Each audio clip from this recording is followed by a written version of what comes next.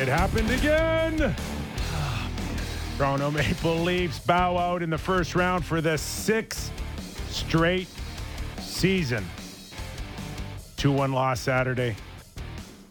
Leafs Leaf Nation asking the same old question. Nick Kyprios, Derek Brandeo on tech, Jennifer Rolnick, producer Sammy McKee. And back from a celebration of life for Clark Gillies, Justin Bourne. And maybe appropriate celebration of life to remind people around here that there's more to life. And if you're here, enjoy it and enjoy the ones around you and don't live in a sad, dark fog that you feel like you're in today. Sammy McKee, have you been listening to this? Sad, dark fog. Sad, dark fog. Boys. I'm worried about you, Sammy. Oh, man. Oh, my God. Are you okay? No. Honestly, I'm sitting here today, and I can't believe we're doing this show today. Genuine surprise. I am in disbelief, and I know I shouldn't be. I cheer for the Toronto Maple Leafs. The Toronto Maple Leafs are the team I love the most in all of pro sports. I should know what happens. I should know what they do. And I'm still sitting here gutted we're doing this show. Since we started this show, the three of us are like joined to the hip when it comes to every Leaf game this season. Right. And I know under these circumstances for you, JB, you were a really busy guy this weekend. Yeah. I'm sure juggling the thought of the games, plus, of course, for Clark being there and for the family. Yeah, we had a lot of family around. For sure. So I know when it comes to our group messages. It's active. It's really active. Yeah. And I understood that you weren't there engaged on them. Yeah. And all I had was Sammy, and Sammy went dark on me too. Sammy, he couldn't even text. Let me just say, I had my phone away out of respect for everyone to be present, and I went and checked my phone hours after the Leafs are eliminated from playoffs. Nothing. Crickets, boys. Sammy, what happened? I'm in a lot of different group chats that I've brought up over this season talking about the Leafs, probably, honestly, 5 or 6 with different groups of people, some crossover. There's a lot of silence on Saturday night, fellas. Really? Not many texts exchanged. A few guys leaving group chats. What'd you do? Do you honestly want to know what I did after the game on Saturday night? What night? happened after the Leafs lost? So I watched the game at JD Bunkus' house, the host in the station, good friend of mine. I did drop a name here early. And the final horn went. I left his house, his apartment, got on my bike, rode to my house, and I sat in my backyard area on a reclining chair without my phone. I sat in the dark and I smoked, I think, 3 or 4 cigarettes. And I don't even smoke cigarettes. That's just I stared, so sad. I stared at the sky. I stared at the sky. And just thought. Look, I'm going through my my text. Yeah. 6:53. Sammy, you okay? Yeah. 7:15. No, right? Breathe, Sammy, breathe. Yeah, you're working with them. 8 o'clock. Like you're working them through labor. Right? Now it's like giving birth to sadness. 8:15, 9:30. Are you okay? I sent one text during the game, and it was, "It's over." It's over. Blink. Oh, anyways, boys. All right. So what did we see Saturday? Because there is a sense out there, whether it's from the media or Leaf Nation in general, that this one had it had a lot more respectability. Mm-hmm. And is that enough for you, Sammy, or for you, JB, that, wow, they were close. They were close, and we're okay with that in a nutshell. So I'm a pretty level-headed guy, I like to think, and I'm not very polar in my opinions. The one thing in the aftermath of all this that's pissing me off is it was different. This feels different. It was different, but this different feel, like, just shut up. Shut up with the different feel. Like, you didn't get it done again. You lost the right to different feel your way through this one. And we got more respect, and Shut up. Like, it was a heartbreaker. It was the most successful year that could be a failure possible, but it's still a failure. And I don't care if it did feel different, it was a failure. And then you got to look that one square in the eye to me. I'm reading articles today, Sammy, that the Leafs today are closer to their goal. And I'm like, they haven't advanced in the first round in 6 tries. They haven't advanced 1 inch in 6 years closer to their goal. I don't get some in the media that are singing this tune, Sammy. Is there any part of you that goes, yeah, they are closer? Because there is that fine line, and you're in this, Sammy, because I know it, and you've said this on air or behind the scenes, and I know you'll stick to it, that if they just would have won, they would have won the cup. I said that today, but maybe that's just my heartbroken feeling that if they had have gotten over this hump, there was a real potential that they were going on a run. I think that's why there's so much weight behind it, because you would have had them the favorites in a number of different series after this. I don't know about Florida, but just to go back to what you're saying about if it's a success, if you didn't have last year's failure or the year before or all the other years where, and this is a stat for you guys, the Maple Leafs are the first team in MLB, NBA, NHL history to lose a winner-take-all game in the opening round of the playoffs 5 years in a row. So this is like historically bad. This isn't just, kind of bad, average bad. This is it's historically bad. It's not like history is playing into where they are today. It's not like you can just snap your fingers and say, if they didn't have the 5 losses, then this would be really good feel. Of course it would be. But then it would also be, okay, if the history's not there, then there's no history to say, what happens to Jack Campbell next year? What happens to McCabe next year? What happens to Matthews in 2 years? Like, all of that has everything to do. They're all intertwined. They're all, it has absolutely everything to do with where you are today. So you can't just shrug off the history and say, well, if it wasn't there, then this would be a great feeling, because they're all in it. Yeah. They're all in it together. No, I get the idea that, like, in isolation this year, big points, Stars had success, pushed a champ to the end. You might say, if you gave this year to Columbus, how was your year? One of the best. Amazing. An unbelievable year. And we believe in this team. We are next year, look out. But I know they're not Columbus. But you can't get rid of history. And you're bang on, Kipper. But the history is part of the reason why this is so bad. And this is why people, including people in the media, that are sitting there and saying, oh, they're closer to their goal. No. I'll make an argument that they're further away than their goal. Because whether or not we bring Kyle Dubas back or not, the three of us are deciding. The three of us. We're the council, right? We are the decision makers, yes. Whether or not he comes back or it's someone else, they've got 3 things really going against them. Okay? They have no cap space. Mm-hmm. They have no assets. Problem. And they have little time. Time, money, and assets are really against Kyle moving forward. And whether it's Kyle or anyone else, it's the same issue. I'm most curious about the last one. Time. Are you referring to contracts? 100%. Matthews. Campbell. Bunting. I see. Immediate contracts. Yeah. Kampf. Well, those Kasha. 2 you just named, Bunting and Camp, have another year. Yeah. They have another year. But McCabe doesn't. But Kasha does. But they're 2 years away. Sure. He's a year away from leaving. Yes. There's no. Well, he's trade deadline away from leaving. You're looking at guys outside your core who you're not saying, I've got control of. They're not really going anywhere. I can qualify them. I can do a lot of different things, but they're not going anywhere. Right.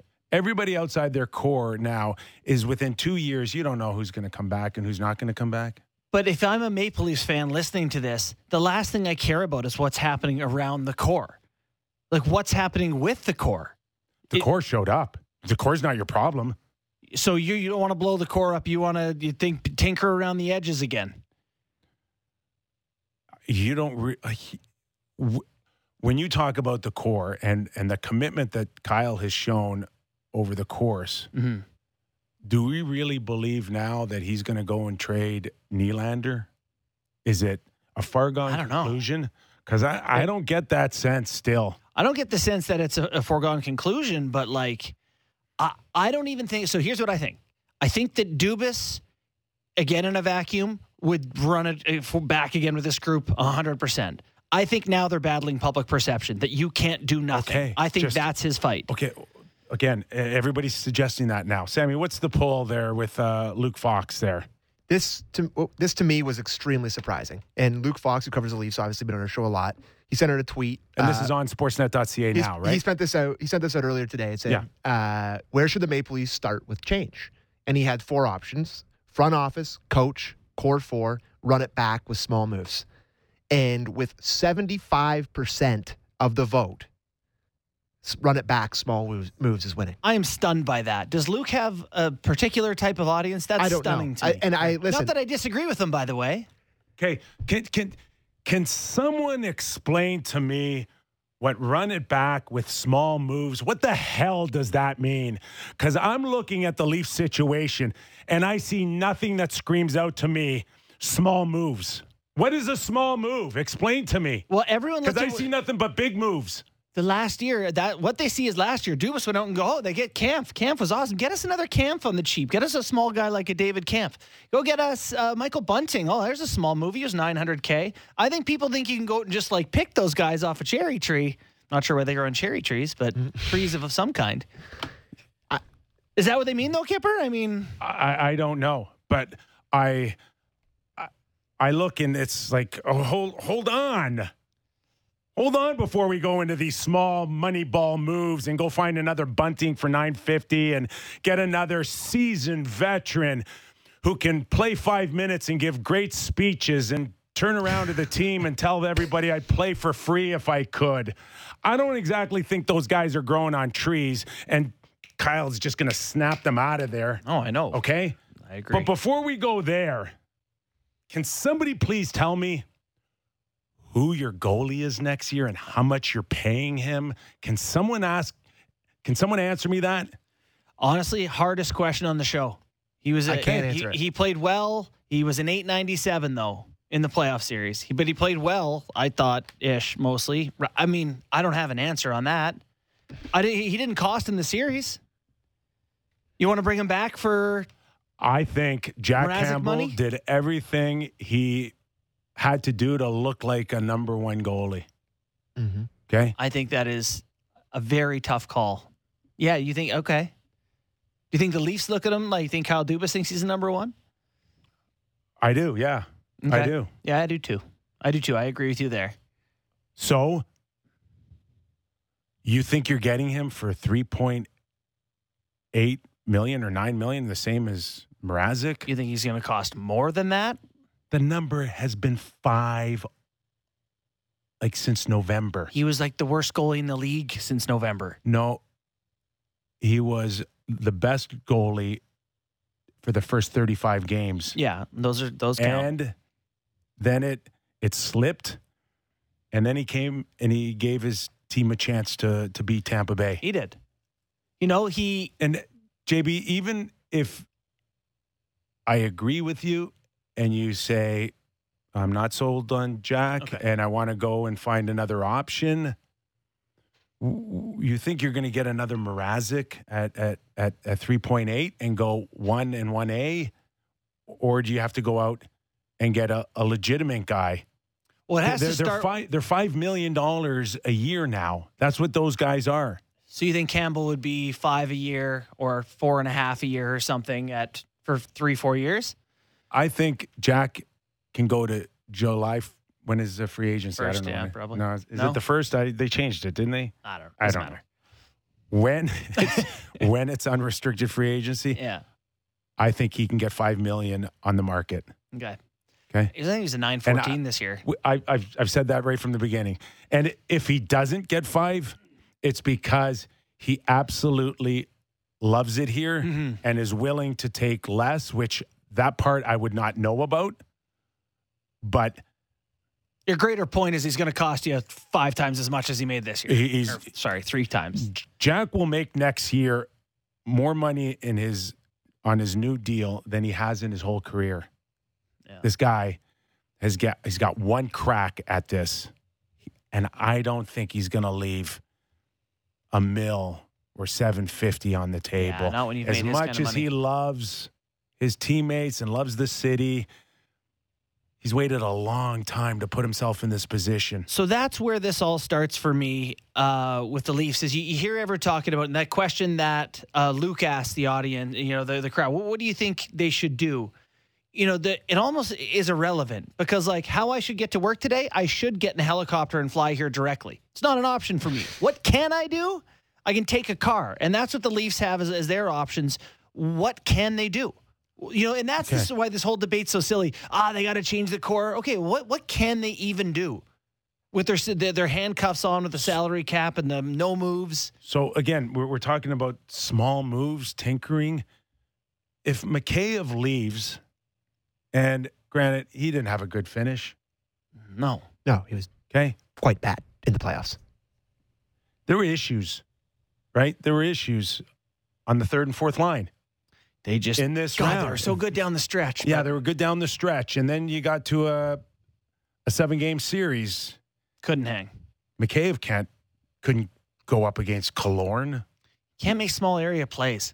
Engvall couldn't go up against Killorn and Palat. Guys, Kerfoot couldn't go up against those guys. I liked Kerfoot. See, I didn't like Kerfoot. I know you didn't. Hey, I thought he was effective for them and can handle. He took bad penalties. He's fast. He's in the play. He's around it. He touches it a lot. He took bad penalties. But that's not who he is. That's not, like Nazem Kadri, you thought he might do it again. I don't with Kerfoot. Can you do what you're supposed to do and not be the person that you are and not the one that you just mentioned then? I agree. He took a couple of bad penalties, one bad drop pass. Those are bad things. Because he was asked to be more physical. That's why. I hope no one asked him to do that. Well, pray to God it was no one asked him to do that. It was a given. We got to hit more. We got to. He tried to do something that he wasn't really asked for 82 games. Goes up against Hedman in the corner and he brings his stick up. Why? Because he wants to get into a battle with them. He just doesn't know how. Yeah, not his style.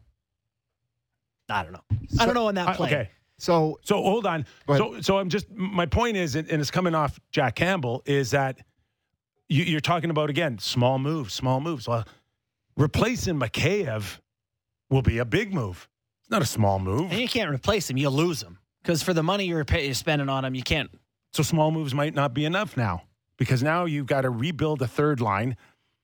And you never really had a fourth line. No, that's a major failing here. That's never had a fourth line, never had an identity. Am I going to be tough early in the round, and then am I going to be skilled in the later part of the round? And then that was the idea, versatility. Neither showed up when you needed it the most. And I didn't think Tampa's fourth line was great, but they had a role. They played it. They had a game where they won the game for Tampa. They did. They were more effective. That was a plus in the ledger for the Lightning that the Leafs couldn't hang with. So this is, to me, we talked about it all year about Dubas and Keefe and Shanahan and everyone. What would happen if they lost in the first round? What would happen if they lost? It depends how it happens. And that was the response. It depends how it happens. And this is kind of the perfect way for it to happen, for there to be debate on both sides. Because it's a hard-fought series where they played great against the back-to-back Stanley Cup defending champion, who they had to play in the first round for some reason because of the NHL standings. It really doesn't give me any more clarity on either side of it. I don't know which way I lean. Here's where I know. So I've had this debate because you don't want to be a coward and come on radio and say, either way I see it, because that's not radio. Here's my thoughts. What do you do with John Tavares? That's the be-all, end-all question for me, because that's where 13% of your salary cap is tied up. He's the captain of the hockey team. He can't win his minutes. You have to put guys with him to help him and put him in the right situations. He has a no-move clause, but can something happen? Can anything happen with him? Would you go to him and say, would you consider something? This is where I think ultimately for me, when I look at Kyle Dubas's tenure as a general manager, this one is the biggest one of them all. It was a swing and a miss in the end. No. That's just Was it a strikeout? 3 of this one threw the biggest wrench in all of this. And I got to go back to the decision of, and you mentioned his name earlier, Kadri. Mm-hmm. Okay, you made the decision that he was a dummy twice in the playoffs, and I'm going to get rid of him. The biggest problem they made was taking out his 4.5 and replacing it with an 11. Can I add on to this? So you finish if you like. Okay. And it's just, and for those of you, like, it's not Kadri and Tavares. It's what the 6.8 or $7 million, the difference of their salaries and what that would have entailed you to bring on board. So that's your defenseman, that's your Killorn, that's your Nick Paul, mm-hmm. right? That's your extra. That's the money part that is gone. Yeah. You would have had Kadri in your lineup. This would have been his last year at 4.5. Mm-hmm. And you could argue that Kadri's just as good or better right now than Tavares. For sure you can. So for me, with Tavares, the whole gamble is Kyle Dubas being a little bit like this core of stars in that I think all of them thought they were just going to win. Early on, right? They've all just won. They've been great. Dubas shot up the ranks. Marner, Matthews, these guys, it was easy for them. They thought they would win early on when they had this core. So getting Tavares to me was the gamble that they knew was that they would like the front half of the contract and not like the back half. But you had to pay the back half to get the front half, right? So to me, they thought they had that really not 7 years, but 3 years at Tavares, maybe 4. Well, they should have won the cup then by now. And they didn't. That's the whole thing. And so now this year took them into the part of it where it was like, we're not sure what we're going to get, but you can tell it's turning now, right? To the back half. And so when they didn't win in the front half, this is the tax. This was the cost. The hard part would have, and it would have been probably a hard sell, but you needed to keep Kadri and manage Kadri. You needed to get him to where he is now. He I guarantee you, he will not do anything stupid. Oh man, I would hate having said that going into the next round. I am guaranteeing you, those Kadri days are over. And I will sit here as someone that kind of played that role and have been pissed off by players on Boston in a series. There's not a chance that he would have done what he did against Boston if he would have had a Clifford, Simmons, and he had nobody. So he felt he had to be the guy. And he had to be the guy, but you didn't identify that, and you got rid of him. And it cost you $7 million more for something that has really put a strangle on you. And I'd like to clarify that I like the way Tavares plays and I think he's still very good. I thought he had a great game 6. Great back half of the series for me. And in game 7, No, you're right. That's the point. It's not 11. It was never 11. It should never have been 11.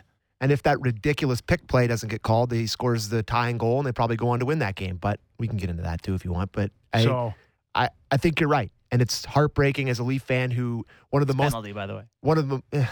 Okay, let's talk about hold on. Just one of the most exciting moments for all of Leaf Nation in the last 10 years is when Tavares signed.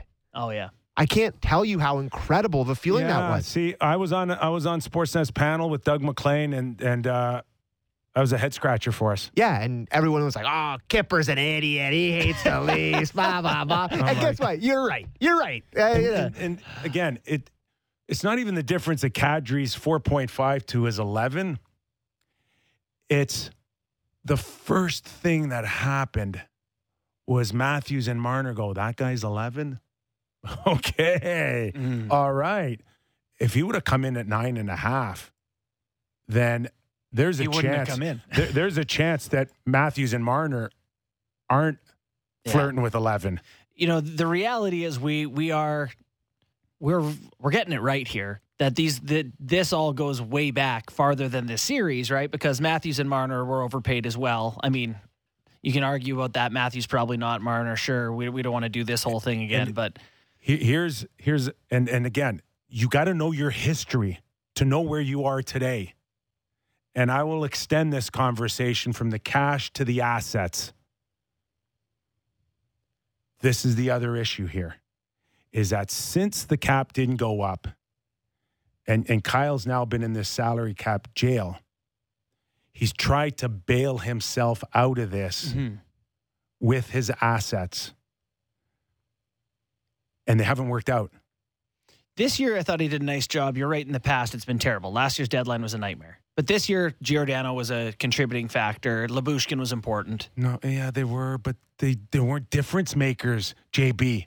Yeah. They weren't difference makers. They still didn't win a round. I thought, I know they didn't get it. I thought they were good enough, and they were worth the cost. Difference makers. No, the difference didn't get done. Those guys, I don't think are. And now, however far you want to go back, but I'll go like Foligno a first and a fourth. Yeah, that's a nightmare. A second. An absolute unqualified nightmare. Rittich for a third. Yeah. Second and a third for Gio. And then they're gone. That's Poof. a good deal to me, though. Poof. Yeah. They're gone. And now you have no players, and those assets are gone. But you only get to do this after they don't win the series. And you have to give your team the chance to win that series. And those guys made that team better and gave them a chance. You can't say they weren't. It wasn't like this team was way off. I mean, it's a hair. It's a hair, but you got to be on the right side of the hair. And they're not. So we're killing them.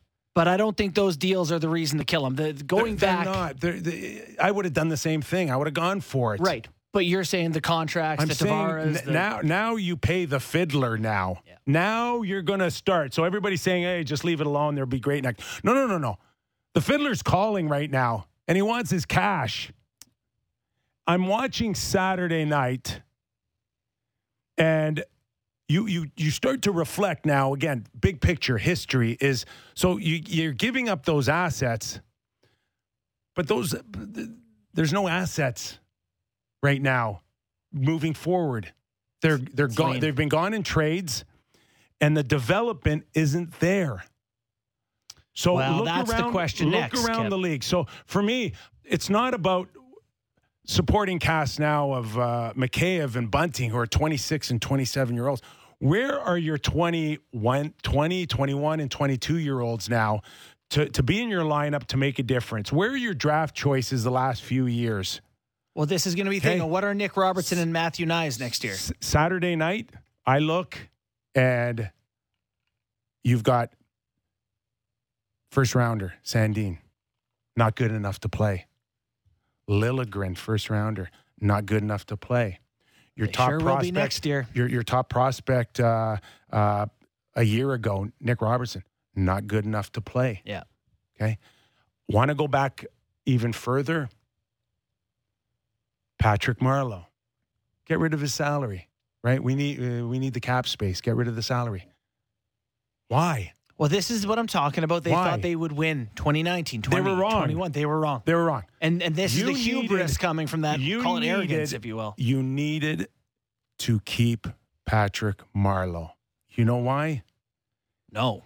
Because you needed to protect that 13th overall pick that you gave Carolina to eat your problem. Mm-hmm. You know who that 13th overall pick was? Yeah, I do. Yeah, what's his name? He's on Carolina. It's Seth Jarvis. Yeah. Did you see Seth Jarvis's numbers in the first round? He's been good. He had some. Okay. Did you see the pass that he makes to Who's their top player there? The Russian. Svechnikov? Svechnikov. You see that pass, Yeah. that cross-ice pass in Boston? Mm-hmm. You see the trench work he does in front of the net? What's the kid, 20 years old? 13th overall is pretty good these days. There are no Seth Jarvises in the Leaf lineup right now. They don't have any. But this and they're not is coming. the thing. And they're not coming. Is now they're so deep into this is the year thing that you're right. The cupboard's bare. They have a first, a third, a first, a fourth, a first, a third, and a seventh this year to draft. And then you have to trade assets to get the pick. They wanted a first round pick, Yeah. so they traded Kapanen, I think, for a first rounder, and they got the Russian. Rodion Amarov. Amarov. Tough bounce there. Hopefully he's healthy. And he, of course, is suffering with a brain tumor. Yeah. And we hope he's going to be healthy and ready to go one day. But yeah.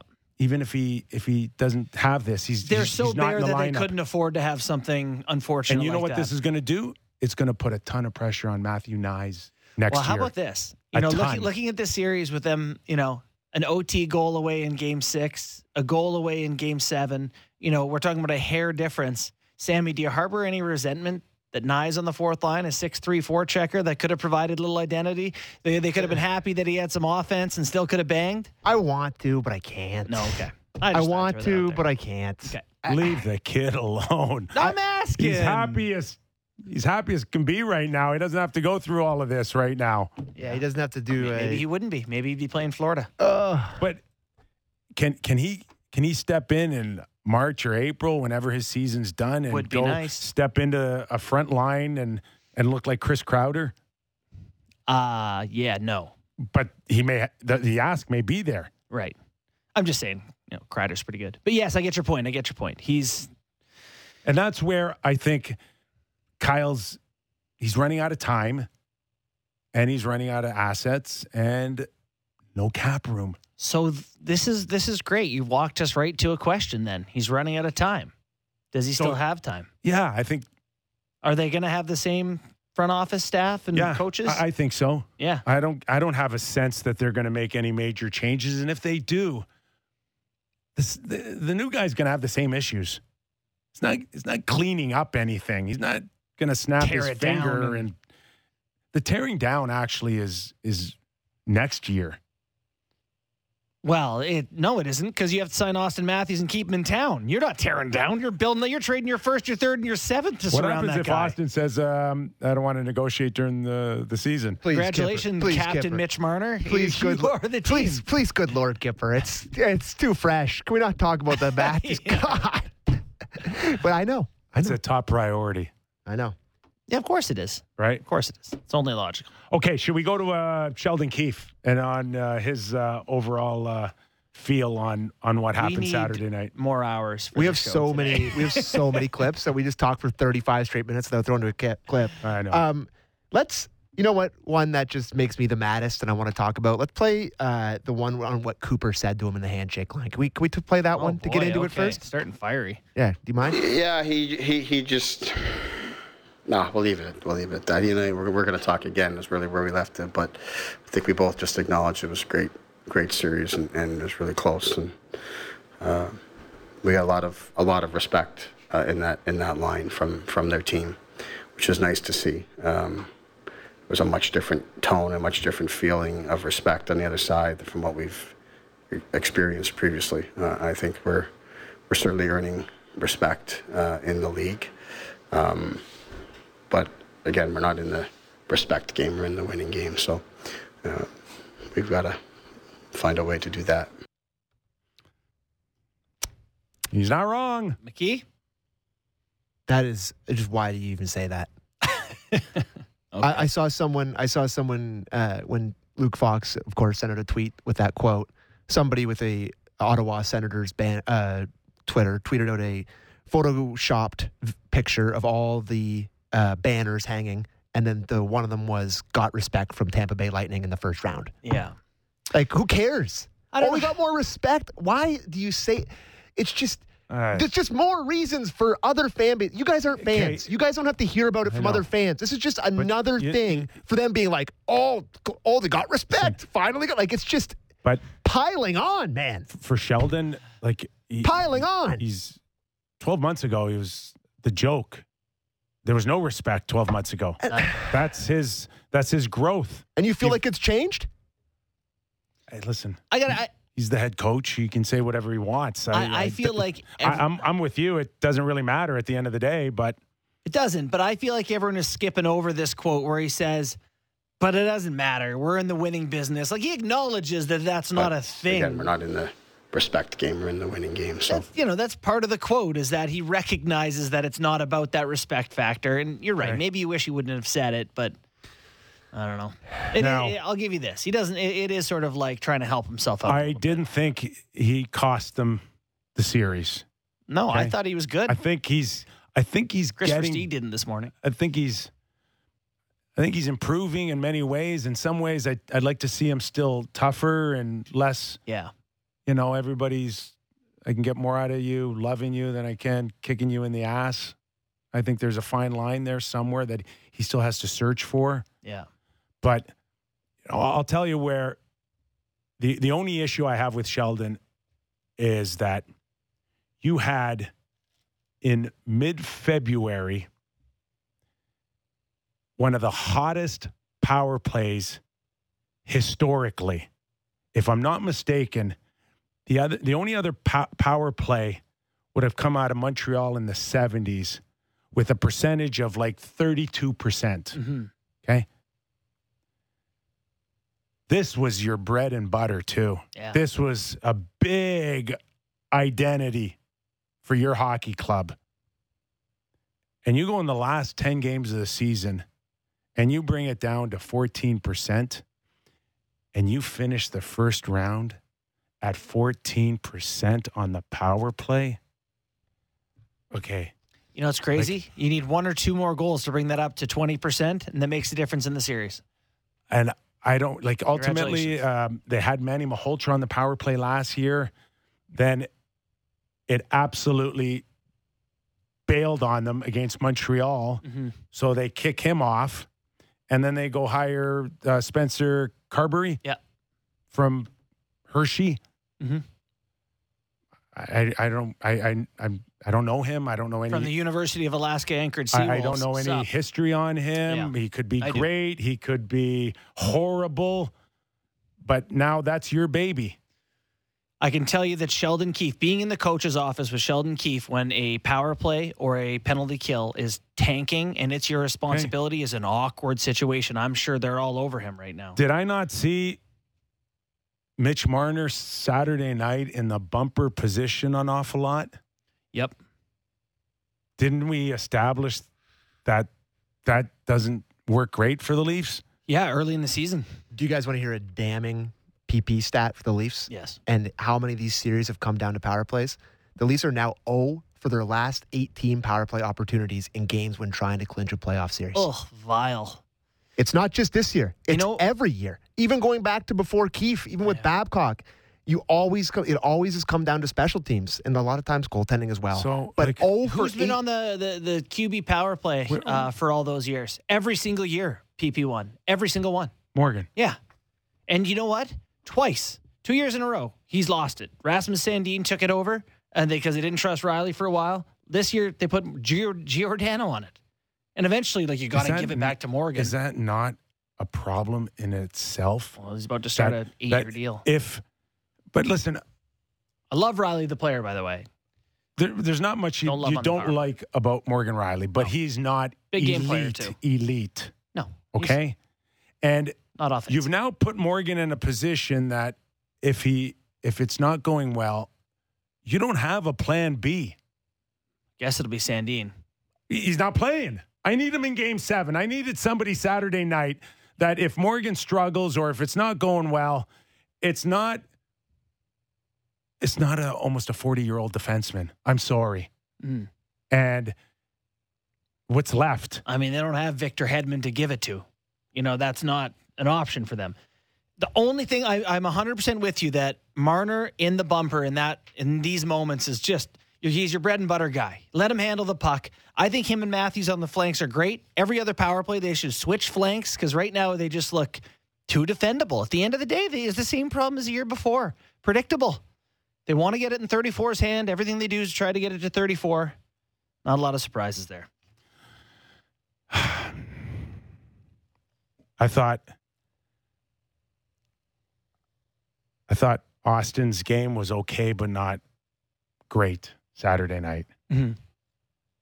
The play him and Marner made, those two little passes to Riley was just needed not just one of them. Just needed a goal out of your 60-goal score. I will say it didn't look great seeing Connor McDavid on the other on the other side of Canada just will a puck into the net. So you guys want to talk about Matthews, and I love the guy, and I don't want to pile on him, but in his last 9 elimination games playing for the Toronto Maple Leafs, would you like to know what his numbers are? Yes. He has 2 goals, he has 3 assists, and he's a -5. Okay. No, good enough. A lot of game 7s on the weekend. Mm-hmm. Okay. Rangers need a big goal. $10 million players. Zibanejad. Panarin. Calgary, game 7. Need a big goal. Kachuk. Johnny Gaudreau. Toronto. Need a big goal. Game 7. Why can't the Toronto Maple Leafs just have a moment like the Calgary Flames got to have, or like the Edmonton Oilers got to have? At home, game 7, have that moment. I actually couldn't even watch hockey yesterday because seeing other fan bases be so happy just made me sick. Truly. All these the Oilers beat the Kings, it doesn't even feel like a big deal. They're just like, they're just like on to the second round or whatever. There's no listen, other fan bases will say they're more passionate than the Toronto Maple Leafs fans and that they'll give more to their team than the Toronto Maple Leaf fans. I don't believe that for a second. But there's no fan base that pours more into their team than the Toronto Maple Leafs, and they can just never get a goddamn bounce. They just never. They're 0-10 in their last 10 elimination. It's stunning watching them in overtime. In overtime, just take it to the Tampa Bay Lightning, the champs, reeling in the corner. Blow after blow and won't go down. You gotta have the right guys. Kipper, you can't say because one didn't go in an OT that they don't. I mean, they were as good as Tampa or better in big moments. I don't agree. It just didn't go in. I don't agree. What you don't agree because Vasilevsky outplayed Campbell in those moments? Because Nick Paul outplayed your bottom 6. Yeah. That's why. That's why. Because they went out and got Nick Paul, 6'3", 230 pounds. And you went and got Blackwell at 5'9", 5'10". Yeah. You need big, strong guys this time of year. Nick Paul saved Tampa Bay Lightning season. Yeah. Kucherov, off. No good. Stamkos, can't even play. Off. Point, can't play the last 40 minutes. You're healthy. Yeah. Can you imagine losing Matthews or Marner for 40 minutes? So this is, to me, where the conversation comes back to everyone says, Willie Nylander just had 34 goals. He had 80 points. He makes under $7 million. And say you can't trade this guy. To me, it's not about giving up on a player. Do you want to hear what you can get for him first to get someone who plays inside? I don't know. Do you want to hear at least? Because you don't know what could go the other way.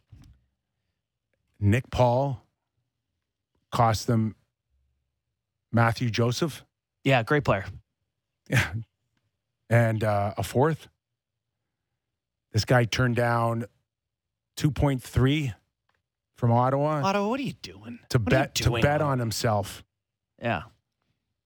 That guy, who knows how far it goes for him, but that guy's now a $3.5 million player. And $4 million player. Yeah, the stock price. He scored his first 2 goals in game 7, but he was really good the rest of the series. He could have scored. He was buzzing the rest of the series. He was everywhere. That's what the Leafs need. They needed a Nick Paul, and you said it about a week before. Nick Paul, yes, and the other one you saw, Andrew Kopp. Look what Kopp's doing for the Rangers. Mm-hmm. Okay, even Tyler Mott. Those are the guys. I agree. Okay. That makes sense to me. And, But they could still get a bounce. Yeah, of course they can get a bounce, Sammy. They could still get a lottery ticket, too. Right? Marner throws one across the goal in game 6 in overtime to Matthews. He makes a deflection. It misses the net by a centimeter. And we're sitting here talking, and it's just it's sickening how much of a game it is. And you think of all the stuff that's riding on it. It just, as a fan, and listen, you guys have played at high level hockey and like you understand the game really well. And like I love talking to you guys about hockey, but as from a fan's perspective, it's really, really hard to take over and over. I said, it wouldn't be as bad as losing to Montreal. Nothing could be as bad as that. Guess what? I was wrong. It is just as bad. It's even worse because this team was way better than last year's team, and it's just the same damn thing. And sorry for my voice to crack, but I'm just really upset about it. World Championships last year, who was the best player? Calgary's Mangiapane? Yeah. Nick Paul scored the overtime winner. Nick Paul was the second. From Connor Brown. Was the second best player in that tournament. Yeah. But Saturday night, he was a mule. Your top, he ran over Muzzin. Oh, he's all over it, too. Or I'm sorry, it was Killorn. Killorn was another guy who I absolutely love. Yeah. Killorn runs over Muzzin and allows the path for Paul. Yeah. And then you got TJ Brody, who's flat-foot. He's heads down. You got a poke on it. He's not challenging Nick Paul. He would have got eaten alive. I don't know. I thought you got a touch on it. Went to Paul's skate and he kicked it up. He's fishing for pucks when you should be playing the man. That's the same, Riley and Brody in those situations on the 2 Paul goals. They are guys who fish at the puck rather than take the body. And it's just typical of their decor, right? They don't have too many Labushkins, which is why Labushkin plays. I mean, I know you said Leafs in 7, and Sammy had Leafs in 5. Oh, did I? I don't think I had that. Tampa Bay in 7. Yeah. Because big, strong D. Yeah. And oh my God, they were horses, eh? Yeah. Well, and they only played 4 guys. Every lane shut down. 4 guys. Their bottom pair was bad. Yeah, the entire series. Foot and Sergachev were pretty bad for most of the time. Still Hedman, Chernak. They're still big guys. They're still big bodies. Yeah. Cal Foote had a great series, too. Great game 6 in particular. And big guy, too. Yeah, 6'3", 220. Leafs got to get bigger back there, guys. They got to get bigger. I wonder if you want to keep Bushkin, don't you? At what price, though? I don't know. Would you give him... See, you got... Now getting back to how do you sign Campbell? How do you sign or take a crack at McCabe? You have to get rid of Hall's $2 million. It's only another year left. Really? Yeah, I think you do, too. Have to get rid of Hall. You hate getting rid of a right shot guy who can play 20 minutes and makes $2 million. I hear. I'm not saying. And you may have to give it to Lyubushkin. I've become the Hall guy somehow. And you may have to give it to Lyubushkin. So that's... Lyubushkin was impactful. I thought he played really well in Game 6. I thought actually one of their best guys. Should he be riding shotgun with Morgan Riley, though? Absolutely not. Not in no world. Okay. In no world. In no world. No world. Yeah. There was a world. That you think because you had to protect Muzzin, so you had to give him Brody. So now we're on to Muzzin's money. What do you do there? But hold on for a second. In no world would you ever want that. Yet you just told me they would have won the Stanley Cup if they just got a bounce. So which one is it? Listen, doesn't make any sense. They were right there with the Stanley Cup champions. Listen, I'm not trying to make any excuses. People are saying I'm making excuses. I'm just saying I would like them to get one bounce ever in my life. Yeah, I think that was the very thing I said to you when I saw you first. Is just, can they get one? And listen, GD? I completely understand earning your bounces. And the bottom 6, you nailed it. That's the biggest difference in the series. The bottom 6 got caved in by Tampa's bottom 6. They were way better. Can't believe you couldn't count on Pierre Engvall. Listen, it's like, it's almost like he is who we thought he was. But it's just in the fourth line, never had an identity. They completely switched it up from the first 2 games to this sort of skilly thing. It's you got to put people in positions to succeed too. And even I told you guys all along, I like Michael Bunting. But disappointing series coming off the injury. He's not supposed to be a number 1 guy, number 1 line guy. He had 60 points. Which is fantastic. I know. But not to beat Tampa Bay. No. In a best of 7. And yeah, I will say that pace and size seemed to swallow Michael Bunting up. And I will say, credit to you, you called that all year. You know the other thing I called on? He's not going to get calls. Not getting calls. You're You're not drawing penalties in a game 7. He fell a few times, and it's like, no, they're not. Too much physical hockey here to give it Exactly. there. Yeah. So, I mean, I would have loved to seen that bounce too, Sammy. I really would have, buddy. But it's just not meant to be. Well, over 2,000 people are watching on YouTube. Maybe they should lose in the first round more often.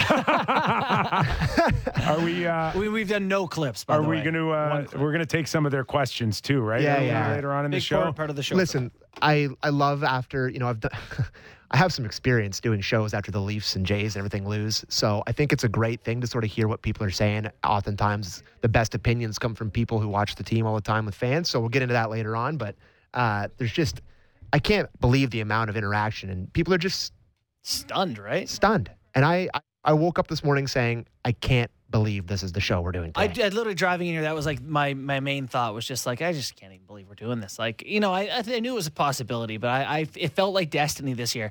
Our show got together, right? Right as it's all happening, deadline editions, everyone's healthy on the Leafs. Like, it just felt like this was the year. It truly felt like it. Do you guys want to talk now just quickly about the Hall play before we go to break in Game 7? Are we going to save all the clips for the back? Yes, let's talk about it. Let's just talk. The interference call. You go first, Sammy, because yours will be way more entertaining than mine. The way the game's being played, I thought it was a pretty tight whistle the whole time. I don't think Hall did it on purpose. He looked around. They both fell down. In a Game 7, that just seems super ticky-tacky, and I was absolutely livid. And Eric Furlat, you're on the list, pal. Taking refs' names now. 100% a penalty. Meant to do it. Impacted. It's the only reason Tavares has the lane to get to the inside. No further comment. Eric Furlat? Yeah, that's who called it. And he's going to the second round, too. Gutsy call. You know what? Gutsy! You know what? You want to know why he's going to the second round? Because he had the guts to call that? Because he had the guts to call that. And I am 100% on JB's thought process on this. Hull is coming down for one purpose. Great space. It is not to get a pass. He was looking for a wrist in the slot. He's coming. Tavares. He Hall is with that going in infamous there. bomb. He's going in there to run a pick. And if Anthony Cirelli pulls up, it works. If he doesn't pull up and he tries to go through you, 10 out of 10 times that is interference in an exhibition game, a regular season game, or any playoff Hall's game. got to skate with Tavares there, same direction. You're allowed to have the ice, if you're using it, but you can't just stand there and take the other guy's You ice. didn't go in there for any other purpose except to run some interference. And that sucks. That sucks because that was a beautiful play and a great shot, and I love the moment and the energy in the building. I got to credit to Toronto Maple Leafs fans. I did not know that this barn could sound like that. The energy could be, we do all year with the Bay Street and the sushi and the ha-ha. The fans at this Leafs game, agree. the energy was unbelievable. At home, I could feel it vibrating. When I saw that play, I said no goal right away. I'm watching with my wife and my daughter, and I said no goal. And it's so loud in there, and obviously Tavares did not see it at all. I feel bad for him, too. Just the raw emotion, it's hard to pull that out of John Tavares. He was so fired up. Any type of kind of that raw emotion, like I felt for the man that goal got disallowed. Changes how he's talked about, right? And even in... Oh, no. Like, just imagine now they find a way to win that game, even in overtime. Tavares shows up again in the biggest games goal, and scores. It's change. It's life altering. Yeah. Right. Yeah. For a guy like John. Ugh, that's gross to think about. It's just I felt for him in that moment. And I'm listening to some people saying that they want to put him on the wing next year. I've heard that a number of times too. On the wing? Yes. Some people are having conversations now. What do you do with John Tavares? The thing is, he defends well. He wins draws. What's wrong? The best part of his game is literally the center stuff he does. He wins the draws. He plays well defensively. He's good in small spaces. He is the center. I guess the idea is that you save your legs in the D zone, so you got more gas to give offensively. But now we're talking about, ozone starts and winger, and for the money, it's tough to justify. One more before we go to break, and we'll welcome in Gord Stellick after the game. Of course, former Leaf general manager, our insider and host of Leaf Nation. He's going to help us figure all of this out. But here's one before we go to break. Which clip? Is this the summer? No. This is just a question to you guys. Is this the summer that Kyle Dubas is around again? That's been stamped, and he just needs to move Nylander for defenseman. Is this the summer? It feels like we've been talking about this every year, and I mean, I'm not against it. I'm not. If they do, they do. They don't. Like, I'm not passionate one way or another. I thought he was pretty good in some of the games. Just looked like Willie Nylander. So it just comes down to if that's the decision Kyle wants to make. If he thinks that's his big move, he does it. But I'm not necessarily passionate either way about it. What about you, Barney? I'm not passionate either that I think it should or think it should happen, but I am curious to see what this market demands of this team. You know, is there some risk of people losing interest, just saying middle finger to you guys? You're just going to run it back. The arrogance to think that, you keep getting unlucky. Your team's not good enough. You better do something. I think there's real pressure from outside, despite Luke Fox's poll, to do something. And it feels like the only thing you can do, because Tavares can't be traded. You're not moving Matthews, and you're not trading Marner. Yeah, I see that for sure. For me, the clear need is a top pair defenseman. The last 3 years, I would have said all day long, yeah, you got to move Nylander. I'm wondering right now, as you look at this lineup, if it's just now it's just like robbing Peter to pay Paul. Yeah. And, it's one thing to say that you need another defenseman. We get all that. But you're going to take out a 35-goal scorer. Right. And a point-a-game guy. And more importantly, like, you got to ask the question, if you move Nylander, what does that do to Tavares or Marner or Matthews? And how thin are you all of a sudden? You don't have Nylander. You don't have Mikheyev. Who's scoring goals? Marner left? And Matthews going to get 170 points? Engvall? Yeah. Like, someone's got to shoot. This whole strength of this team is, their offense. Well, their offense scored once in Game 7. I don't really want to take away from it. When they needed a big goal in Game 6, they couldn't quite find it. Nylander coming back the way he played in Game 6, coming off the Game 5 snowblow. Listen, I'm not thrilled that you just don't know when this guy's going to show up. Never thrilled. Hate it. But you want it he scores. When he's going, right? When he's Bingo. going, he's going, but right? You need a deep lineup to have a guy like that. And you can't have a deep lineup because you don't have the money for a deep lineup. It's the frustrating part is they haven't gotten the jigsaw puzzle right. I just hate that everything now we talk about it through the lens of failure when it was, Sammy talks about get a break. How do we talk about this series? Let's say one goes in off a pant in OT in Game 6 or something or whatever. And it's like Nylander showed up in the big moments. The big boys produced. You got good goaltending from Campbell. The D was better. All this stuff went right. A lot went right. A lot was good. But it just sucks sitting here.